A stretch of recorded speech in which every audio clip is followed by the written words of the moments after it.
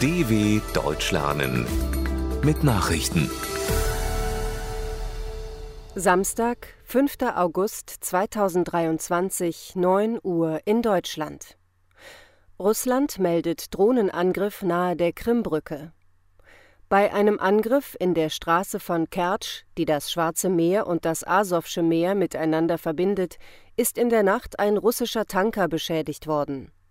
Der Maschinenraum des Schiffes habe Schaden genommen, die Besatzung befinde sich aber in Sicherheit, meldete die staatliche russische Nachrichtenagentur TASS.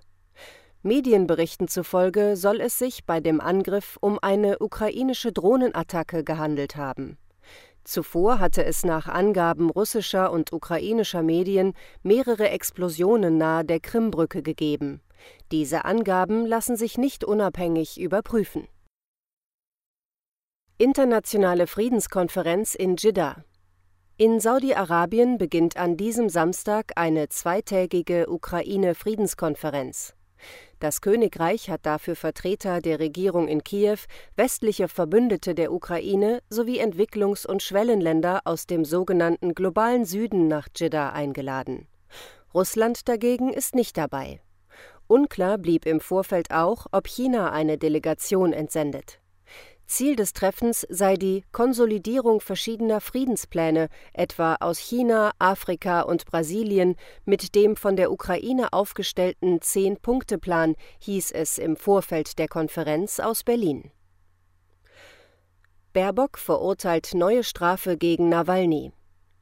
Außenministerin Annalena Baerbock hat das neue Urteil gegen den russischen Oppositionellen Alexei Nawalny als blankes Unrecht kritisiert. Staatschef Wladimir Putin fürchte nichts mehr als das Eintreten gegen Krieg und Korruption und für Demokratie, selbst aus der Gefängniszelle heraus, schrieb Baerbock auf X, dem früheren Twitter. Er werde damit kritische Stimmen nicht zum Schweigen bringen. Der 47-jährige Nawalny verbüßt derzeit in einer Strafkolonie eine 9-jährige Strafe wegen angeblichen Betrugs. Am Freitag war der schärfste Putin-Gegner zu einer neuen Haftstrafe von insgesamt 19 Jahren Straflager verurteilt worden. Dieses Mal wurde ihm Extremismus vorgeworfen. Pläne für mögliche militärische Intervention in Niger.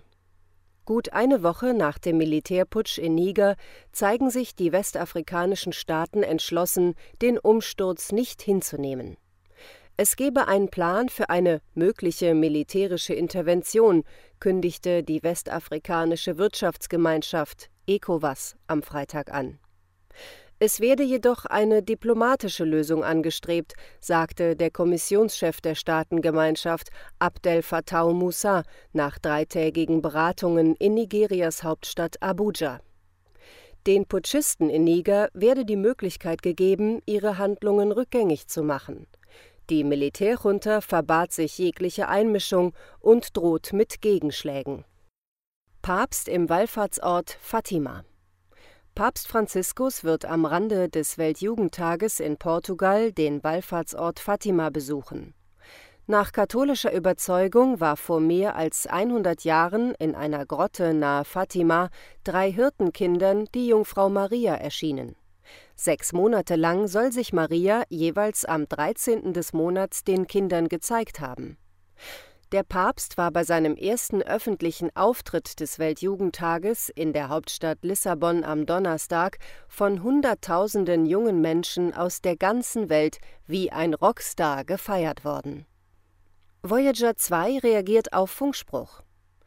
Der US-Weltraumagentur NASA ist es gelungen, den Kontakt zur Sonde Voyager 2 vollständig wiederherzustellen. Die Verbindung war 2 Wochen lang unterbrochen, weil durch einen falschen Steuerungsbefehl die Antenne an Bord nicht mehr in Richtung Erde ausgerichtet war. Mithilfe einer besonders leistungsstarken Parabolantenne in Australien gelang es der NASA nun, neue Befehle in Richtung Voyager auszustrahlen, die von der Sonde empfangen wurden und zu einer korrekten Ausrichtung führten. Die Voyager 2 war 1977 gestartet worden und hatte vor 5 Jahren das Sonnensystem verlassen. Sie liefert nun wissenschaftliche Daten aus dem interstellaren Raum. Soweit die Meldungen vom 5.8.2023. dw.com/langsame Nachrichten